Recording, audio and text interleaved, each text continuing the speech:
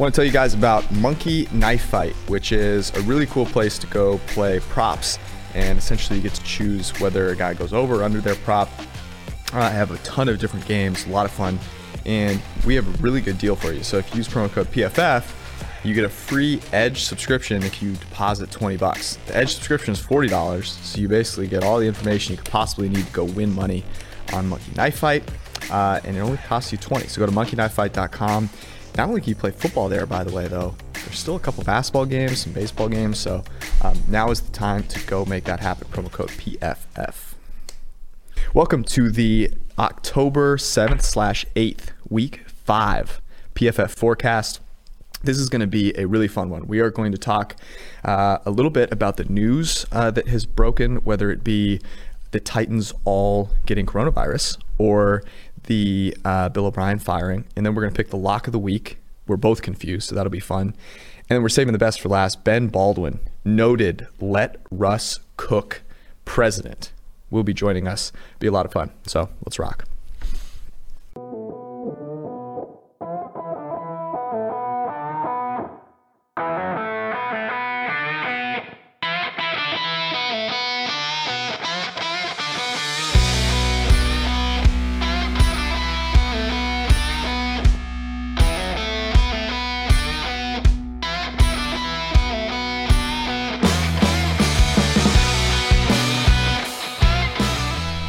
All right, before we get into the lock of the week, I wanted to give you a little appetizer. You ready?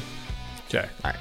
So there's just two questions that I have for you. I'm going to start with the first one, which is, when will the Tennessee Titans step on a football field to play football again? What do you think? Just looking at Clay's Twitter here. That seems to be a good predictor. Can you imagine mushing that, by the way? No. Like, that's like worse than me being like, oh, look, the Bengals look good today, like halfway through a game. Okay. I knew I didn't. I was lying myself, but I thought we'd get a sentence out without Clay Travis. But realistically, I mean, because I asked you, so here's why I want to ask you this again. Didn't I ask you this last week? And I said if it got to Wednesday with no cases, and that's exactly... It's exactly what happened. And there was no cases, Monday? And then today, Corey Davis, who's been catching everything this year, caught the coronavirus. You warmed that up on the Slack today, and then you knocked it out of the park here. Yeah. So, yeah, that sucks. I mean, you think they make it back? They're not. I feel like this week, Well, the problem is the Bills play the Chiefs on Thursday next week. Mm-hmm. So there would have to be a movement like pushing that game back, which the NFL sort of is probably willing to sacrifice the Sunday game to keep a Thursday game from a TV perspective. Yeah. So if I'm doing this, I'm probably saying, look, Bills, you have to forfeit this game. You mean Titans? Sorry, Titans, yeah. Titans, you have to forfeit this game and the Steelers game. For what it's worth, I believe that that's what should be done. You got to send a message here. I mean, this is absolutely ridiculous. And it sucks because it's not fair to the Chiefs. Mm-hmm. It's not fair to the Patriots, because they made the Patriots play that game, and like now they're 2-2, and the Bills might be gift horsed a win that they're the second team, not the first. Like the Steelers had to upend their entire schedule just so the Titans could get their shit together, and they didn't. And to Big Ben's point, like they're at a disadvantage because their bye week was only 2 days long. They didn't have like the full week off that most teams would get. It sounds like, so here's the thing, and we've been both positive and negative about COVID-19 at times. The positive with this is that the NFL protocols were not adhered to. This isn't a situation where the protocols weren't good enough. We've had AJ Terrell, we had Cam Newton, that was major. Yeah. but we haven't had like a number. We haven't had an outbreak. A multiple player team thing. And if that had happened and all the protocols were being met, then I think that there's substantial issues. The fact that the Titans were just acting stupidly, and it's a systemic thing. Isaiah Wilson and Darian Evans were partying and getting drunk and getting in the preseason. They were the one team that couldn't handle it in the preseason. The fact that the other teams are doing a good job, I feel like, the Titans should be slapped hard here, and the rest of the league should say, look, you have to You have to deal with, basically you have to deal with the consequences of this. And people are talking about fairness. There's not going to be a fair solution here. I'm going to cut you off because I still want you to answer my question. I think they will play against Houston next week. Okay. And then they will have their regularly scheduled bye on 10-20. Both the Steelers 10-25 and Bills will get a win. And both the Steelers and Bills will get a win. There is obviously what I think they can't do is they can't have the Bills forfeit the next 2 games without forfeiting the Steeler game as well. Sorry, I keep saying Bills. This is incredible. You've waxed poetic for 5 minutes. Called the Bills or the Titans the Bills twice, and refused to give me an answer. Sorry, it's okay. So I said what I said. Yeah. They'll play against They'll play against the Texans. Okay. For what it's worth, I think they've hopefully been scared enough. The issue is that I'm worried they've been so dumb about it that the incubation period of 5-ish days puts them in jeopardy for that game as well. And the incredulity of people like Roger Saffold saying basically like, well, you took practice time away from us and we're trying to prepare for a game. Buddy, that is... when I read that, I was like, this is the worst thing I've ever read. Also, you can work out at home. And if you're a millionaire and you can't work out at home, that is on you. Okay, last question, and this one will be very, very quick. The next head coach of the Houston Texans should be? Well, I think it's either Eric Bieniemy or Josh McDaniels. Okay, are you going to pick one or no? I want Bieniemy to. Well, no, he needs the head coaching job. So let's go with Eric Bieniemy. Okay. Yeah, I am with you 100%. I think a coach who's failed before deserves the Jets. I think a coach who hasn't failed before deserves Deshaun Watson. Yeah, but does a coach that has failed before deserve Trevor Lawrence?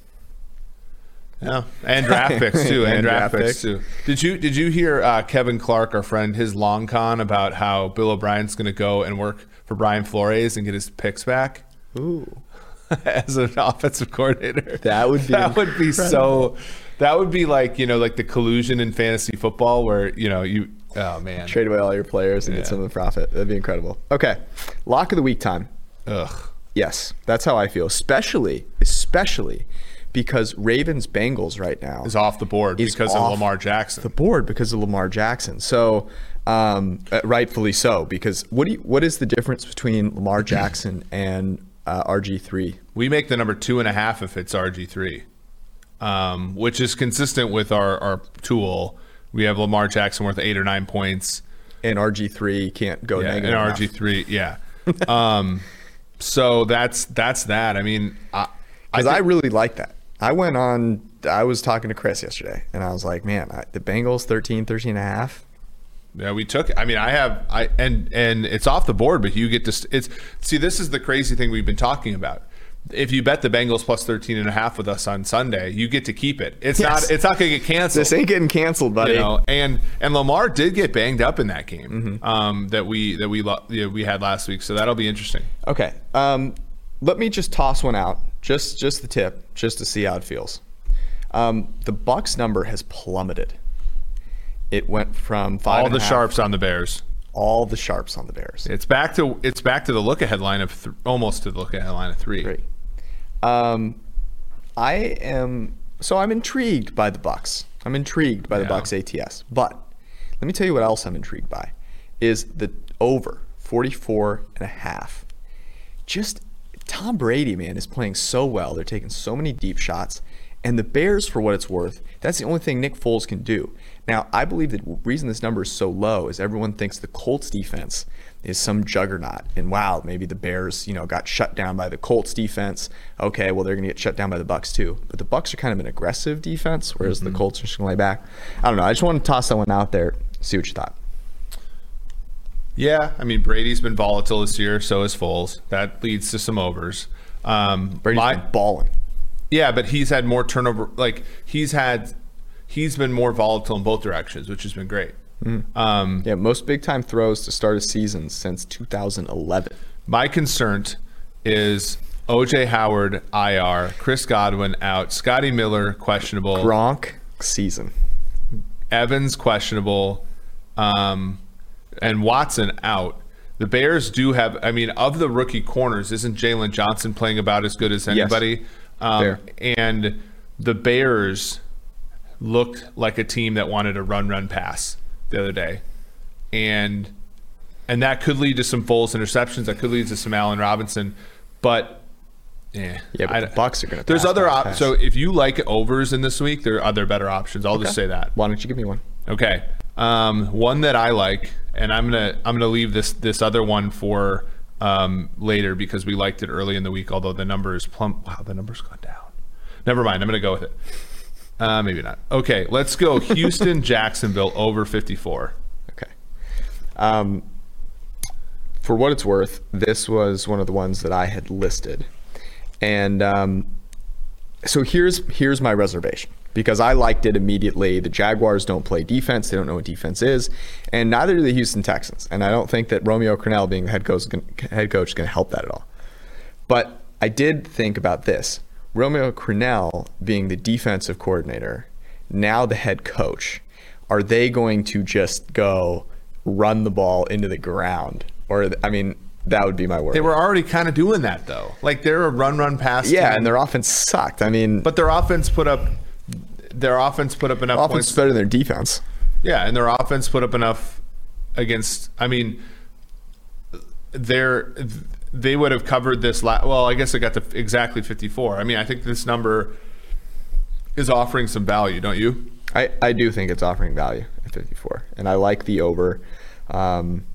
I also sneakily kind of like the Jacksonville money line. I don't hate it either. I mean, dude, somebody's got to win this godforsaken game, right? Okay, I like that one. Let me toss out another one, which is, now, I thought about as a joke pitching you the Falcons again. Thought about it. There's a value on the Falcons. I know. Every week. There's no value on the Falcons. The models are lying to you. And analytics is a farce. Don't listen to the numbers.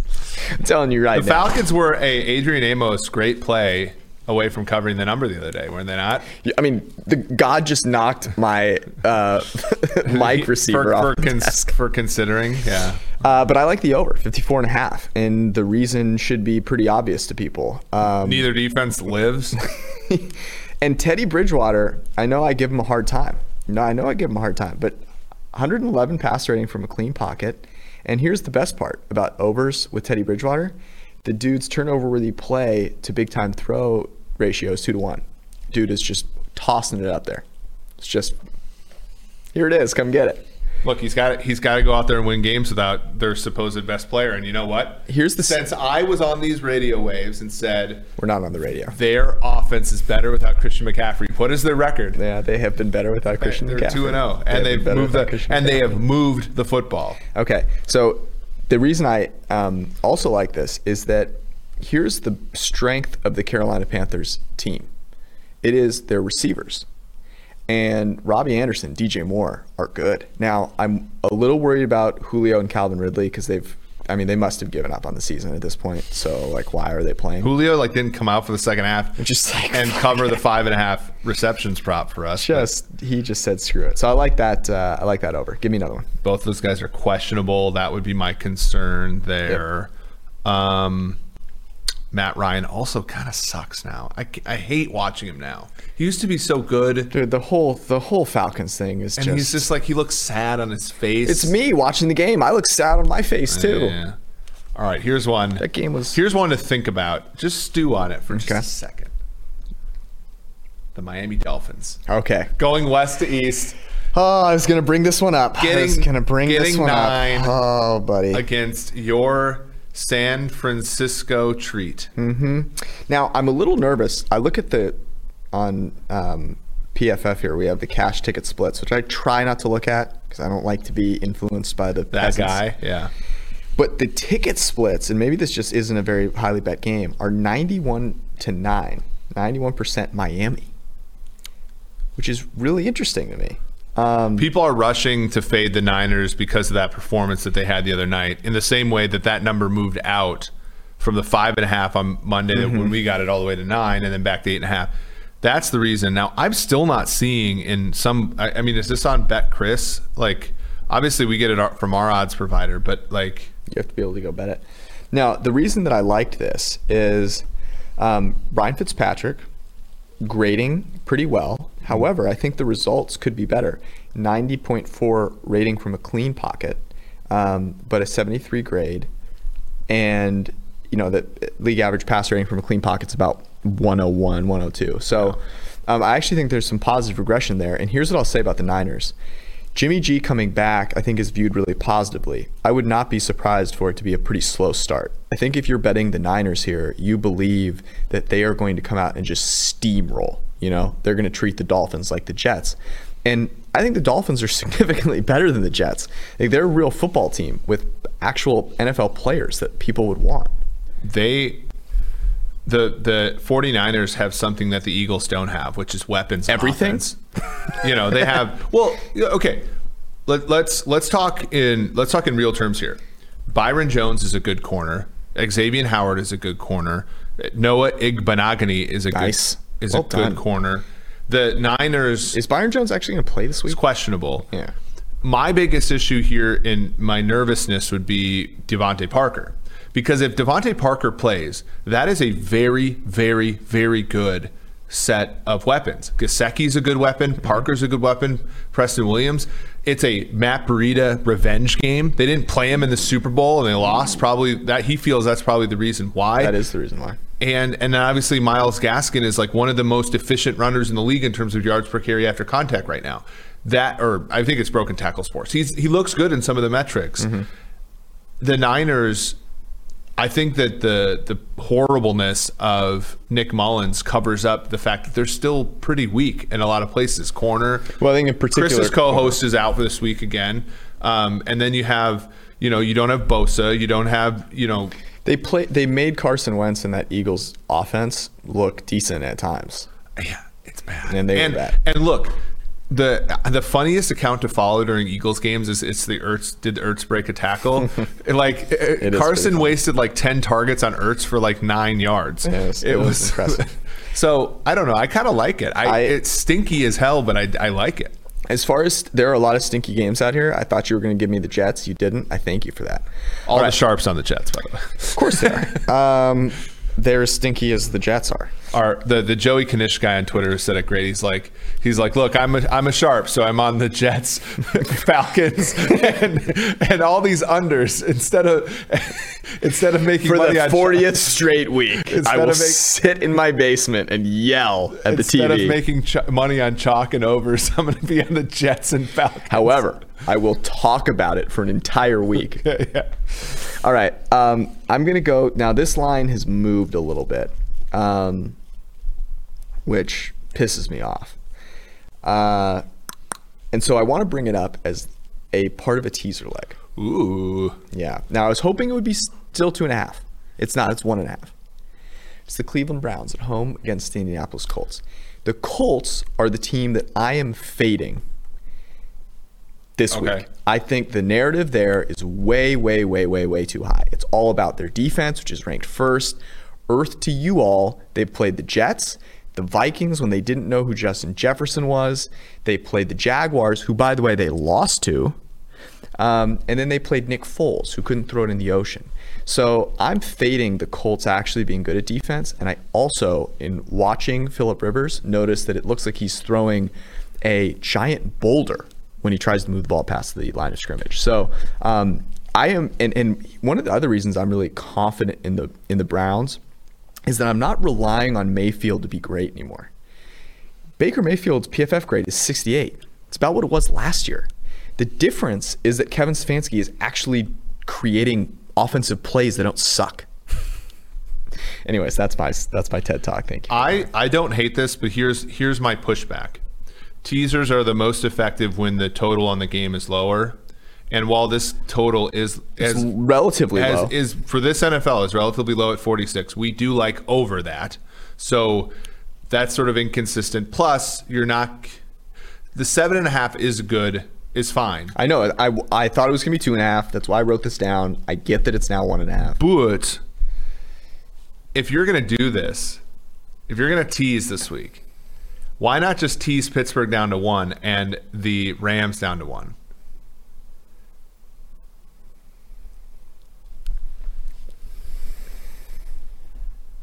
Because those totals are both less. And I don't know, this might sound square, but I have a really hard time seeing the Steelers losing to the Eagles in any way, shape, or off a bye, mini bye at least. Eagles are garbage.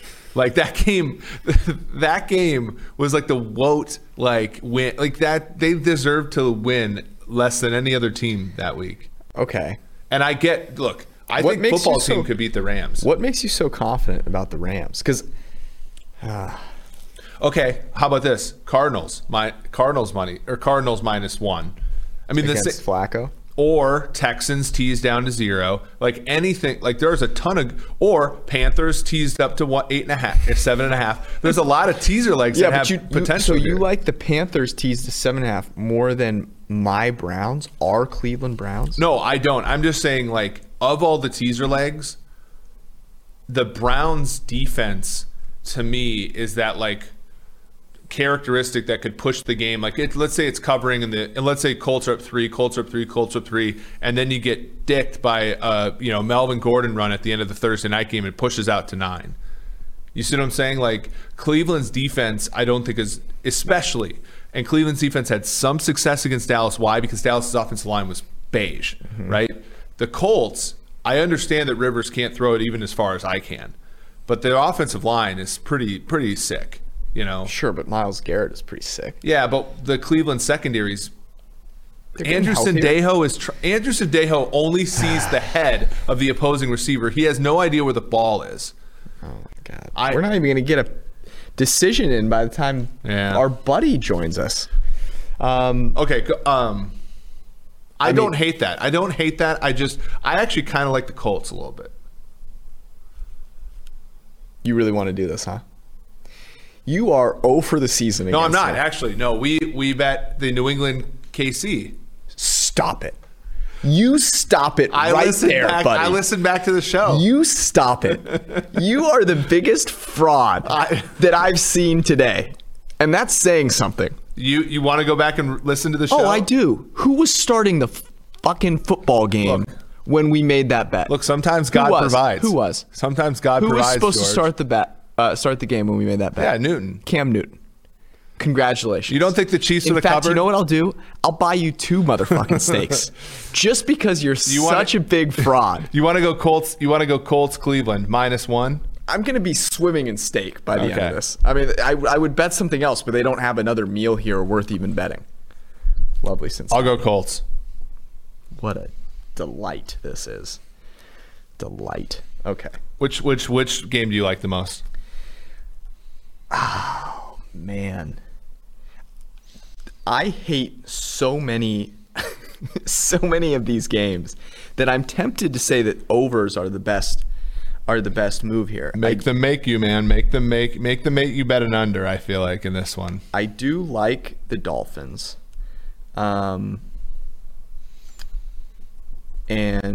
I really liked the Bengals. So that's a bummer because that one's off the board. I don't know. I think that so far this year, Jacksonville has been a sneaky overpick, and even though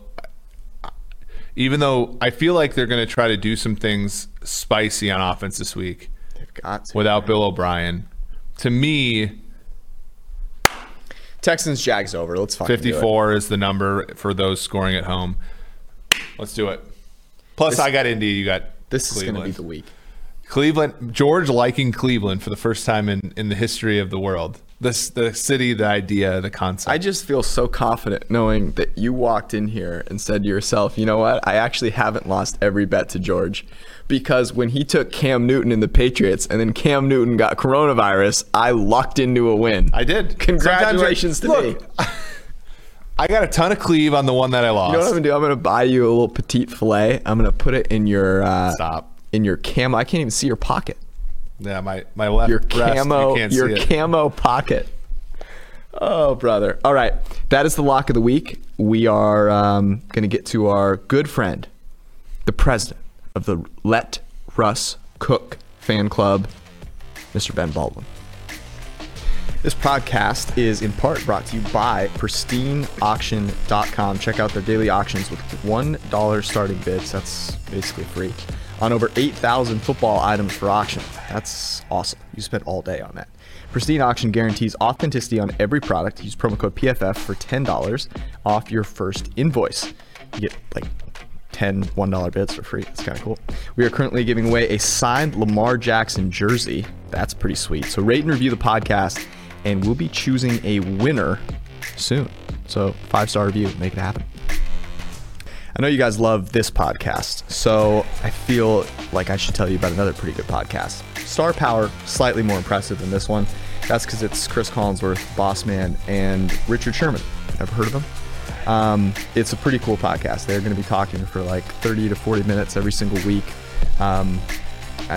Sherman, when he comes off of the IR, I'm sure we'll have some pretty exciting stories to tell about playing in games, so that'll be awesome. But you want to check it out. It drops usually every Wednesday morning. Sometimes you'll catch it on Tuesday night if you're lucky. But it is probably the one 60-minute conversation on football that you've got to hear every single week. The Chris Collinsworth podcast featuring Richard Sherman. You can go download it, Apple, Spotify, wherever you get your podcasts.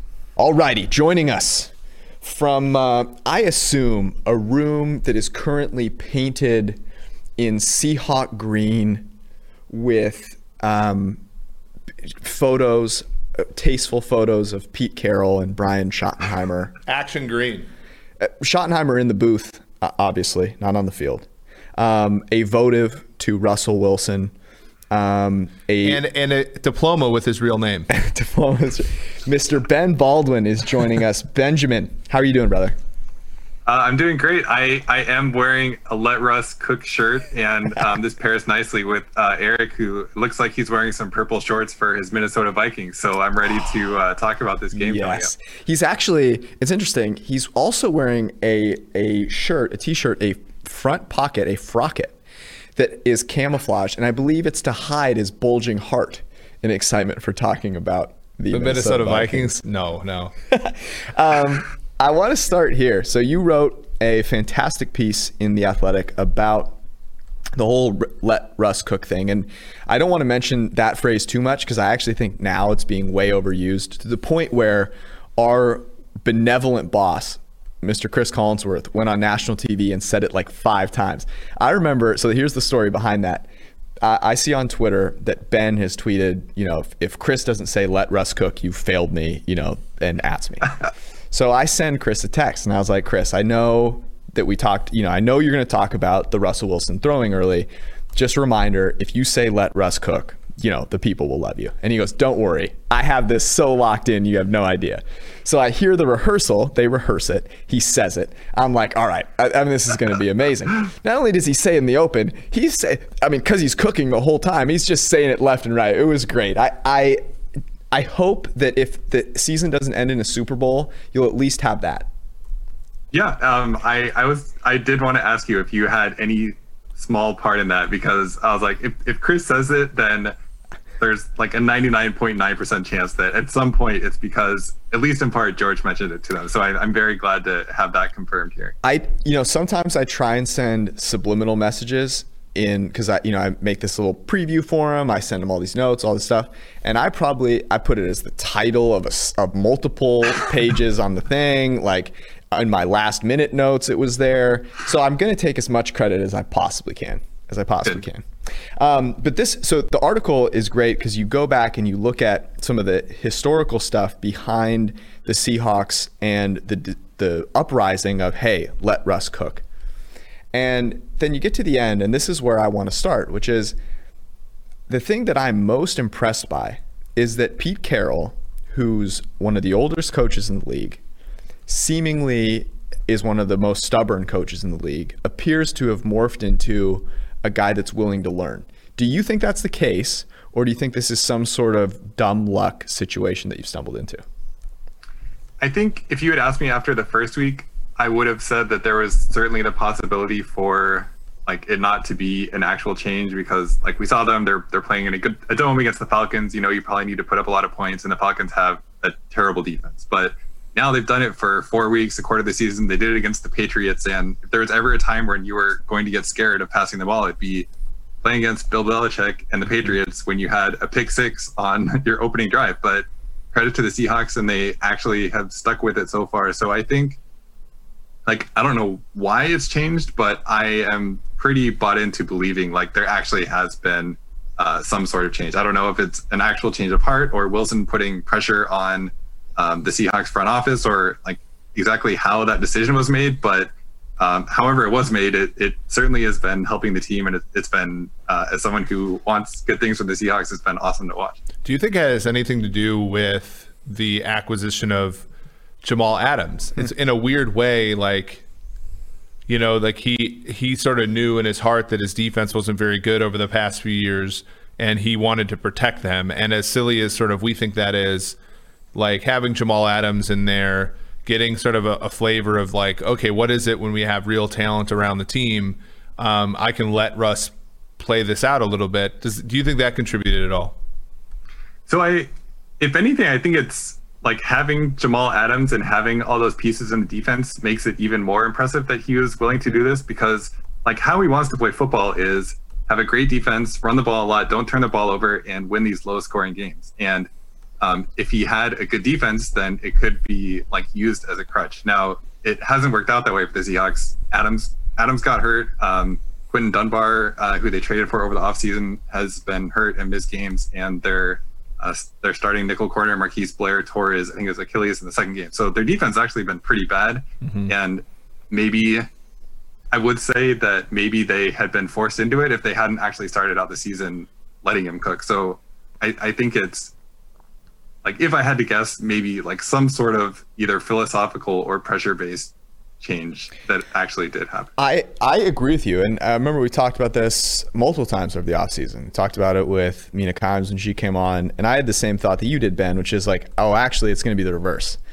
Now he has this defense. Like, okay, well, now I only need to score 7 points and we're going to win. So we're going to run the ball the whole time. I just, can't turn it over. But my hypothesis is this. And I liken it to Chris Collinsworth. So Chris is, he's an older guy, but he's one of the youngest guys at heart that I know, in the sense that like he always wants to learn something new. He's never like, oh, I know better than you, whatever. And to me, there's maybe a little bit of that with Pete Carroll, where he goes, you know what? Like, who am I to be this old school football coach? Like, I'm just as young at heart as any of these guys. This dude took his shirt off in front of DK Metcalf. Like, I wouldn't even do that. And there's something where I think he said, you know what, I'm going to go out and I'm going to read some things. I'm doing a podcast with Steve Kerr on The Ringer. Like, I'm going to go explore. And I bet you he stumbled. I'm going to give you some credit. I bet he stumbled on one of your tweets. He said, who's this weird ass avatar dude? Oh, this kind of makes sense. Like, let me go talk to Russell about this. Let me talk to Brian Schottenheimer about this. Let me talk to our analytics team, who, by the way, if you were to ask, there are a lot of teams where if a coach went and asked their analytics department, hey, does this make any sense? They'd have no idea what to say. The Seahawks are not that. So that's my take on it. I think there is absolutely something to Pete Carroll being very open-minded. He's very interested in new ideas. Like, he goes out and reads all these books and brings in all these outside speakers to talk to the Seahawks and like coach them on their mentality and just like all these different ways to think and train your mind as well as your body. And the frustrating part was he's been doing this for a really long time and just never seemed to have the same open-mindedness about how football should, quote unquote, should be played, or should be played as there's been all these rule changes that advantage passing and just how that game has kind of evolved. But now it seems like maybe that even that wall has finally been broken, hopefully.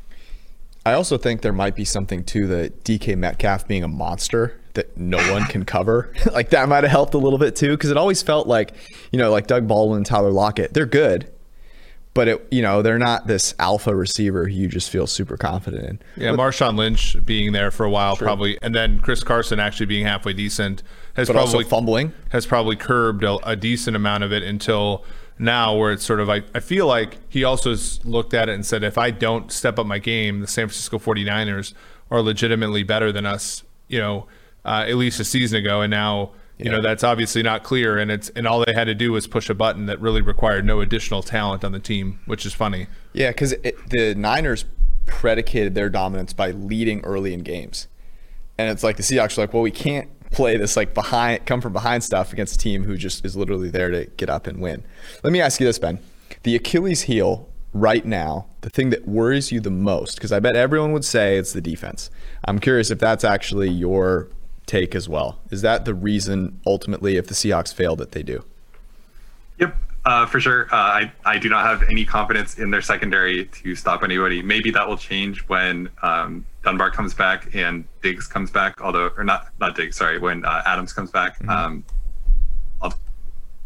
Although when they were out there, they weren't that great, but like they still have a lot of games against pretty good passing offenses. Like they play the Rams twice, they play the 49ers twice. Presumably Garoppolo will be back, and they're getting their other offensive pieces back. So there's a lot of games that I don't have a ton of confidence in the Seahawks being able to stop anybody. Patriots went up and down the field on them. The Falcons went up and down the field on them. The Seahawks only didn't give up a ton of points in that game because they got a bunch of fourth down stops, and you can't really expect things like that to continue. So yeah, that's definitely the Achilles heel. Coming into the season, I would have said offensive line, and that's been like magically transformed and good somehow this year, even though they added a bunch of players that we didn't actually have any reason to expect them to be good. So that's been like the one kind of miraculous thing that's happened to the Seahawks this year. Do you think that the league, the way that the league has been constructed, has weirdly worked in their favor? In the sense that, you know, this season, not only, I mean, we're seeing totals, huge totals right now. And a lot of that is because they're not calling holding, but then at the same time, that has had a sort of second order effect of offensive linemen being able to hold more. Like they're actually they're going out there and being like, I'm just going to bear hug this guy. So not only do you get less holding, but you actually probably get more effective pass protection from players who are not all that good. Yeah, I think there's definitely something to that, and something that has helped the Seahawks. And like in your head, you kind of have to think about why that would differentially affect the Seahawks relative to other teams. And I think it's easy to talk yourself into pass protecting for Russell Wilson is really hard. So if you're allowed to hold defenders when he bails out of the pocket and things like that without getting called for holding, then that can affect a few drives where you had a holding penalty on a drive, which is going to no holding penalty on a drive or something like that. So yeah, I think the decision by the NFL to stop calling these penalties has been pretty fortuitous for the Seahawks. One of the things that I'm interested in is, okay, we've got the early down passing thing. And I wonder, so it's kind of secondary to the concern that you have about the secondary, which is trusting your defense maybe a little too much, even though they're not very good, and not being as aggressive as you would need to be on fourth down. And because I think the early down passing is something that will stick. And in those, you only get a few shots to go for 4th and 1. And in the playoffs, that would kind of be the thing that I would be worried about is, Pete Carroll's made this transformation, but can it withstand the, oh snap, like what if we don't get this type of deal? Our defense is going to give up a touchdown for sure. Yeah, they have gone for a couple of fourth downs this year. So credit to them. Last week it was a 4th and 3, I think, where they went for it and instead of kicking field goal and didn't get it. But if I were a Seahawks fan and it was a really high pressure situation in that playoffs, do I have faith that they will do the right thing at this point? No, not yet. I do, because I'm all in on the Seahawks this year. I am all in on my buddy Pete. When I saw that play, I was about to sit down. I saw it come up, and I froze. And I was like, oh no, they're just gonna try and draw him off sides. And then it's clear they're gonna go for it, and I couldn't move. I was speechless. I couldn't believe it. It was beautiful. Anyways, okay, this is the part of the podcast that everyone has been waiting for. The reason I'm so excited to talk to you today is that not only are the Seahawks a very good team, but so are the Green Bay Packers. And I'm going to ask you a very simple question. Who is the best team in the NFC? Yeah, I think it has to be between the Seahawks and the Packers at this point. And I haven't looked at this closely, but my guess would be the Packers, just because they've been dominating opponents to a much greater extent than the Seahawks have. Maybe the response to that would be that the Packers haven't really played any real teams, depending on how you feel about the Saints. But the sign of a really good team is just blowing out the bad teams you play, and that's certainly what the Packers have been doing. Yeah, I think that's a good answer. I mean, one of the things that you said today on Twitter, which I thought was great, was because we're getting a little bit of backlash for the Josh Allen thing. And I haven't gotten any. I don't know what you're talking about. Yeah, George has a very good mute on his Twitter. And I was on a Buffalo station today, and I waxed poetic. I mean, look, I'm like, this is unqualified. He's doing great. Like, there's no. And we said that he wasn't accurate, and he's being accurate. And I thought that your tweet today, which just said, my biggest issue with Rodgers was that he was giving away too many plays by playing outside of structure, and now he's not. And so for me, like, I have no reservations about calling him good again. I thought that was a great answer. And I thought that it was when people think about gotcha situations, it's like, no, like when the data changes, when the information in front of us changes, we change our opinion. There's no like pride here, I guess. Yeah, go ahead, Ben. So I think it's interesting because with both Josh Allen and Aaron Rodgers, and probably both fan bases are going to lose their minds about this, but like, just because people say that players who have had trouble completing passes in the past tend to continue to do that in the future, like there's nothing untrue about that. And the question is, like, what is the actual probability of things changing in the future, and how do we convey that information at sometimes on Twitter? And like, I think people want to ascribe a seriousness to Twitter that really like isn't there for the platform, and that's where people get upset. No fucking shit. I mean, and here's the funny thing. What was it? 6 months ago, or thereabouts, Eric sent me a screenshot, and it was a PFF like employee draft where we drafted players, like redrafted the league. I don't know how many years ago it was. It was a long time ago. Yeah. It was before Josh Allen's last year at Wyoming. And I took Josh Allen. Why? Because I saw this dude make incredible plays, and like, who doesn't want to see that? I didn't expect him to be totally inaccurate for the next season and then the next 2 seasons. Like, no one is rooting against this guy. I think it's so awesome that he is good. It makes who enjoyed watching the Patriots run over the AFC Every East? team in the no league, one. Yeah. Literally no one. It's interesting that you bring that up about Rodgers, because you're spot on in the sense that playing within rhythm has been his key this year. And I think that's why I would have said preseason, the big difference is that, Russell Wilson actually is successful when he plays out of structure, and Aaron Rodgers isn't. And so if Devontae Adams goes down, like, Aaron Rodgers is totally screwed. And we saw in this last game, albeit against a non-real NFL team, the Falcons, that without his 2 top receivers, because he played so much in rhythm and in structure, he was able to be successful.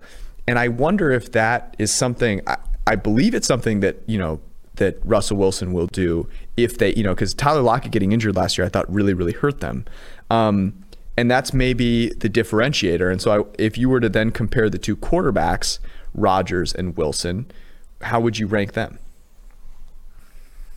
Yeah, so I can't really completely answer, because I haven't watched a ton of the Packers this year. But you watch football? Yeah. So. Oh, on a spreadsheet. You mean just like you haven't? Yeah. So there's dots. So what my spreadsheet tells me is that, like, in terms of completing passes, they are pretty similar, but Rodgers has cut out one weakness of his game, which is taking a lot of sacks. And that's the one thing that Wilson has been great this year, but he still eats a lot of sacks. So, like, if you want to say that Rodgers has been better than Wilson this year, or Rodgers is the front runner for MVP this year, like, people are going to find that sacrilegious, especially in Seahawks Twitter. But I personally have absolutely no issue with saying that. Eric, what's the spread of the game, the NFC Championship, Packers Seahawks? We do not have to wonder these things, because if you have a PFF Edge subscription, you can go to our power rankings tool. It's like I teed that up for you. So we have the Packers, and I think this speaks to your point, Ben. We have the Packers as 4.9 points better than the average team on a neutral field. We have the Seattle as 4.3 points better. So if the game was played in Seattle, Seattle would be favored, and if the game was played in Green Bay would be favored. What do you think? 2.5? By then, yeah. I mean, look, if the game's in Green Bay, there's not going to be a soul in that stadium, given the Green Bay statements over the past few weeks, which no doubt has gotten the cholesterol flowing through the veins. If they play it in Tennessee, though, they'll have herd immunity by then. Yeah, that's true. Whereas Seattle seems to be taking. They could play it at a private school off the beaten path. Yeah, that's true. Yeah. Oh God. You wonder, because here's a question I have for you, Ben, related to this. I know you were a big proponent of paying Derrick Henry because, as you said, I think by quote, rewarding somebody who's done so well for you, is a huge positive to the locker room. Now, I look at the Titans and how they've basically pissed all over the protocols the last 2 weeks and think to myself, where is the return on my Derrick Henry investment vis-a-vis the locker room? Yeah, the Titans are like, I don't even know where to begin with the Titans. They're such a fun team to watch, and I sort of like fell for them because everyone has their kind of off-season project where they do something that's absolutely useless to kill time, and mine was I'm going to go watch all of Ryan Tannehill's games that he started for the 2019 Titans. I was like, okay, this seems really fun. And their first 3 games were really fun. The last one, they had that comeback against the Vikings, and then they just they've just fallen apart off the field in so many different catastrophic ways. And now I've seen like players doubling down on what they've been doing. Dude, it's just like, it's so rough to see. Did Roger Saffold learn nothing from Derrick Henry's contract? I don't get it. No, I mean, it's ridiculous. I actually had a thought experiment. Ben, first time for everything. You're very smart, and obviously George is okay too. People are talking about forfeiting these games. I have a different idea.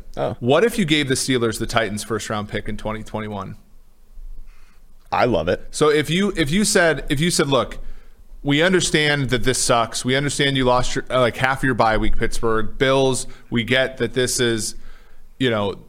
isn't great. We're going to push everything back a week. Nothing happens in Tampa. We can push back the Super Bowl 2 or 3 weeks. But look, for your trouble, you get the Bills, you get the Titans' second round pick, and the Steelers, you get the Titans' first round pick. God, the Bills in 2021.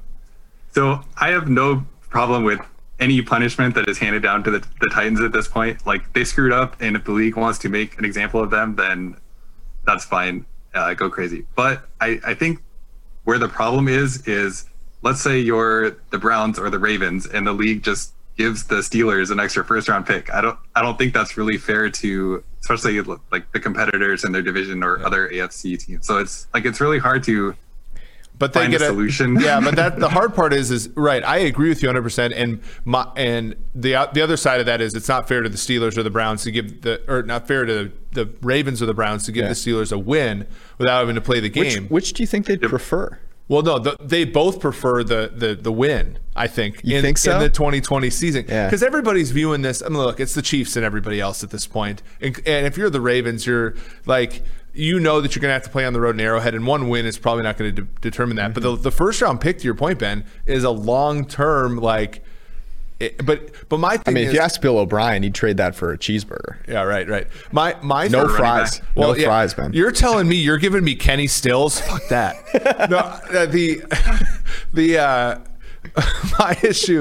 My issue with the league currently is that nothing is going to be fair this year, right? But I think all the teams, the implicit understanding is, look, we want everybody to get paid, and we want to put a product on the field, and the complete and utter fairness of everything is probably something we have to relent on a little bit in order to get this done. Yep. I fully agree there. And then at that point, it's just a discussion about trade-offs, and people can disagree about what the trade-off should be there. I mean, people on a crusade for fairness whose own lives have, never been fair. It's like, I want to find someone who's just had fair shots at everything. I think fairness should always be something you advocate for other people, but for yourself, it looks a little whack. It looks a little self-interested. People clamoring for fairness, fairness is a crutch, in my opinion. Like, if you're clamoring for fairness, you're just pissed off that you failed at something. Anyways, thank you for coming to my TED Talk. I want to know if you two, Ben and Eric, have your two teams are playing each other on Sunday Night Football. No, Kansas City doesn't play Seattle until 2022. Sorry, I was just using sentiment analysis on your tweets, and it turns out that you have an intense love for the Minnesota Vikings. There's something intense, but it's not love. Ben, would you like to rule it on this? What are your thoughts about Eric's feelings for the Vikings? They do come up an awful lot on the pod for a team that Eric allegedly has no special interest in. That's fair. I liken it to an ex of some sort where you're still thinking about them. And because you're so intelligent, in order to turn those thoughts into something that you despise, you turn it into hatred. I will come back with this. They suck. And I said the whole time they would suck. Do they? Yes. I'm also interested in this. Yeah. How sure are we that they suck still? Yeah. Well, okay. If in a normal NFL season, they would suck a lot more. In the 2020 NFL season, they merely are bad. And here's why. Defense, we always talk about defense not mattering that much. It matters less this year, don't you think? Because you have perfect coverage, you have defensive holding, we have pass interference penalties called a ton. You have, if you had the best pass rush in the world, it wouldn't matter all that much because offensive lines can hold a ton now. Well, they have a dog shit pass rush, and but how much different is their pass rush than anybody else because the other team can hold a lot. Yeah. So their secondary is weak, but a lot of secondaries are weak, and there are no good defenses in the NFL. That's what I'm saying. So the fact that the Vikings defense is hot garbage is kind of par for the course. Now they started 1-3, so that we've still seen the results be bad for them. But when I look at this game on Sunday night, Ben, I think to myself, this game is almost entirely about what Kirk Cousins does. Yep, I definitely agree with that. We talked about Seattle's pass defense, and the last time I saw the Vikings play was that Week 3 game against the Titans, where that was kind of Justin Jefferson's breakout game, and I haven't seen Week 4, but from everything I've heard, he was also great. So, the Seahawks don't really have anyone who can match up with him, I don't think. And then plus there's Thielen as well. And I think last year when these both teams put up more than 30 points, and I would be pretty surprised if that didn't happen again this year. It's hard to see how any team can really stop the other team, regardless of our thoughts about Kirk Cousins. I've already bet the over. It's 57.5. I've never felt better about a bet. I mean, it's interesting. You mentioned how bad the Vikings were to start, and I had been saying, everyone had been saying, well, Stephon Diggs is a really, really good football player. And people thinking that he wasn't the most important receiver on that team were using a spoon and melting some sort of substance in it, because Stephon Diggs is ridiculous. He creates separation. He runs routes at a level that is on par with anyone in the league. It's top 5 in my opinion. And so when you bring Justin Jefferson in as a rookie and you expect him to be a facsimile for that, you are, especially to start off the season, I think you're a little crazy. Is it possible that he has gotten there? I mean, there was no preseason, maybe. But here's where I'll come back, because we've seen this before in Minnesota. His name was Stephon Diggs, and Diggs was inactive his first three games as a rookie. In his first 4 games, 87 yards, 129 yards, 108 yards, 95 yards. He never eclipsed 66 yards after that. And including in the playoff game against the Seattle Seahawks where Blair Walsh kicked the ball wide left for some reason. And my thing with Jefferson is I feel like if he can continue this the whole year, the Vikings are very much in the conversation to be an average NFC team, which might not be enough given how many good teams are in the NFC. If there's any relenting of that production, I think their offense can't keep up with the teams that are on their schedule. So that's, to me, he's an X factor here. In this game, I mean, I know Adams is out. Is Dunbar, I mean, he's questionable, right, Ben? Yeah, that's right. So Adams out, Dunbar questionable. Yeah. Dunbar is a good corner, right? Really good corner. And the thing that the Seahawks, they actually have some corners that can play a little bit. And the thing with the Vikings is, unlike Dallas, a team that really moved the ball up and down the field against them, unlike the Dolphins, who had some plays against them, the Vikings have no third option in the passing game. The Vikings can beat you with quality, but not quantity, the way that some of these teams that have stretched the Seahawks out have. The only team that kind of mirrors it a little is the Patriots, who threw, 70% of their air yards that game to Edelman. That was the one, but I don't see, Kirk doesn't bring what Cam does to the table. So that's my concern. No kidding. I think this is a fascinating game though, because it's really, to me, these teams are way closer, excluding the quarterback, than I think a lot of people are, maybe think, because of the Vikings start to the season. They both have 2 dynamic receivers. They both don't have great defenses. They both, have running backs that are running backs. and it's really it's Russell Wilson versus Kirk Cousins. And I mean, there's a huge gap there, obviously, but it's not like Kirk Cousins is Dwayne Haskins out there. I don't know. I think this is interesting. I think it's 100% how Kirk plays. If Kirk plays up to his potential, this is a game. Yeah. All right, Ben, go ahead, Ben. The one potential dose of cold water on the over is that, like, I've been watching the forecast in Seattle, and there's like some chance of rain and maybe thunderstorms and like all this stuff that would not be conducive to airing the ball out a lot. So that's definitely something to keep an eye on as we get closer to Sunday. Kirk Cousins, he sees that on primetime, bright lights. Do you guys remember the Seahawks-Vikings Monday night game in 2018? We were out at a steak dinner together. Because I can't remember why. Did I win a bet that time? I think I was just being nice. Okay. Yeah, could have been that. I remember that because the steak sucked. Right. Well, I remember that because I had the Seattle over that year win total and the Vikings under, and they both hit on that game. The action green was characteristic of the last three. But what were you going to say about that game?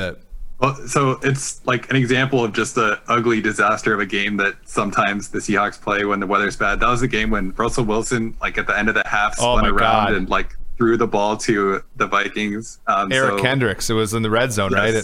Yes.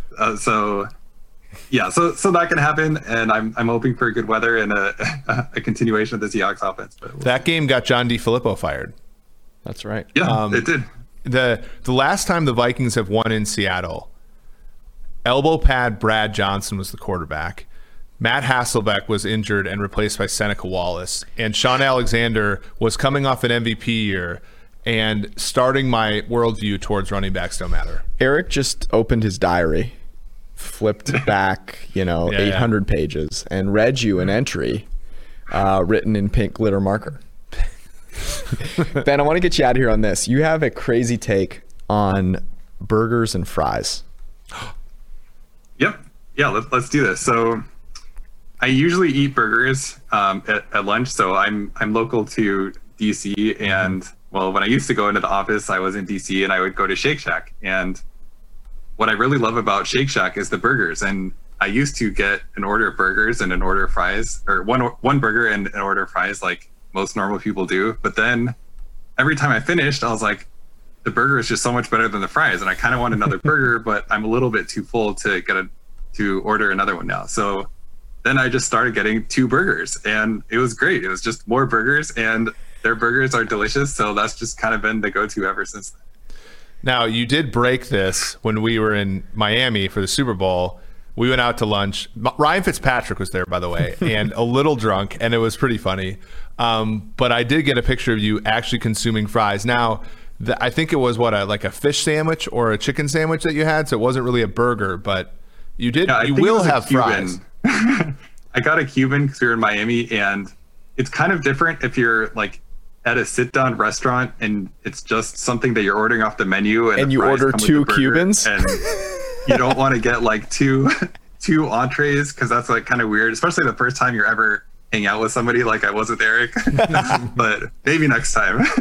Yeah, here's what you need to know. When you hang out with me, I will never pull a punch.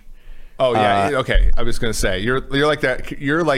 You're not the opposite of me, but we're on different sides of the like if I want to order 2 whatevers, I will. So you should feel obliged to do so. Oh, but you will you don't pull punches when it comes to like commenting on somebody else's. Oh no, of course not. See, for me, like I honestly would have just been like, oh, that seems cool. Like I'm like the most like welcoming person of all time. I would have respected it. Now, here's my take. So I have a rebuttal here, which is that if you go to a place that has bad fries, you shouldn't go there anymore. And you should find a place that has good fries, because good fries are just as important to the meal as a good burger is.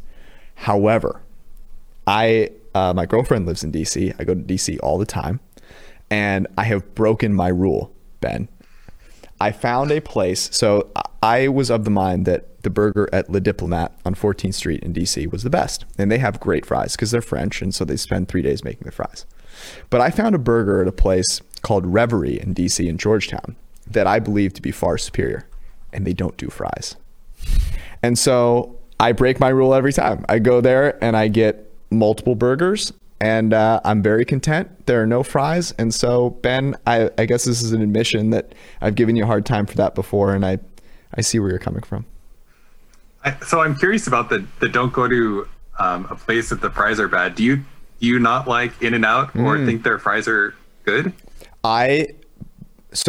Yes. If you get the fries and you don't get them well done, then they are bad. So I need them to be a little crispy, a little crunchy.